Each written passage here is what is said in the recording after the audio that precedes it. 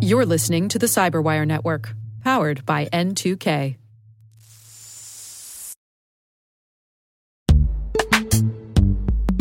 In the dynamic world of enterprise security, identity architects and IT leaders face a major challenge. Growth by repeated acquisitions multiplies the complexity of everything. Multiple IDPs, MFA providers, policy engines that all need to coexist. This can lead to fragmented user identities and policies that create security vulnerabilities and add access friction. Strata Identity solves this. Now you can decommission unneeded IDPs and consolidate the ones you'd like to keep without rewriting apps or disrupting users, engineers, and app owners. Plus, Strata's modular architecture makes it easy to integrate with any identity provider without manual maintenance and coding. Join the ranks of cybersecurity leaders using identity orchestration.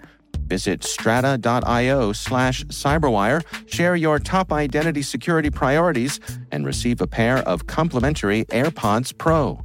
Offer valid for organizations with over 5,000 employees. Step into a new era of identity management at strata.io/cyberwire.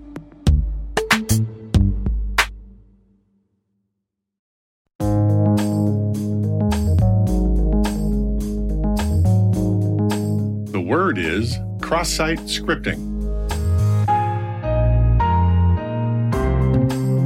Definition. From the intrusion kill chain model, a malicious code delivery technique that allows hackers to send code of their choosing to their victim's browser.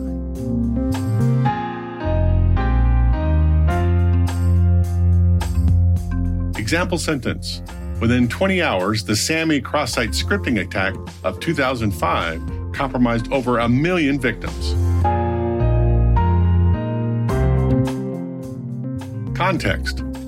Cross-site scripting takes advantage of the fact that roughly 90% of web developers use the JavaScript scripting language to create dynamic content on their websites.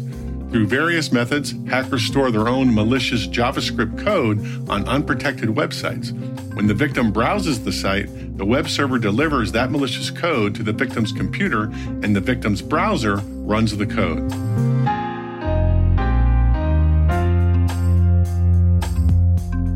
Simple example.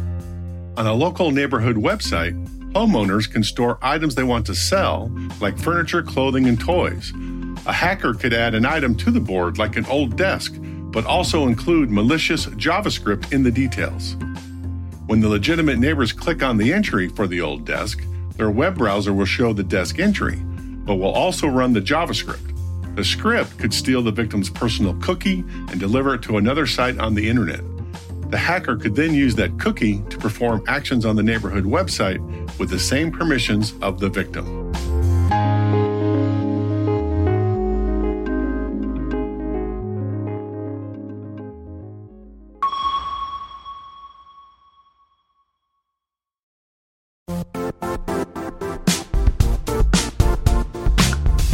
The IT world used to be simpler.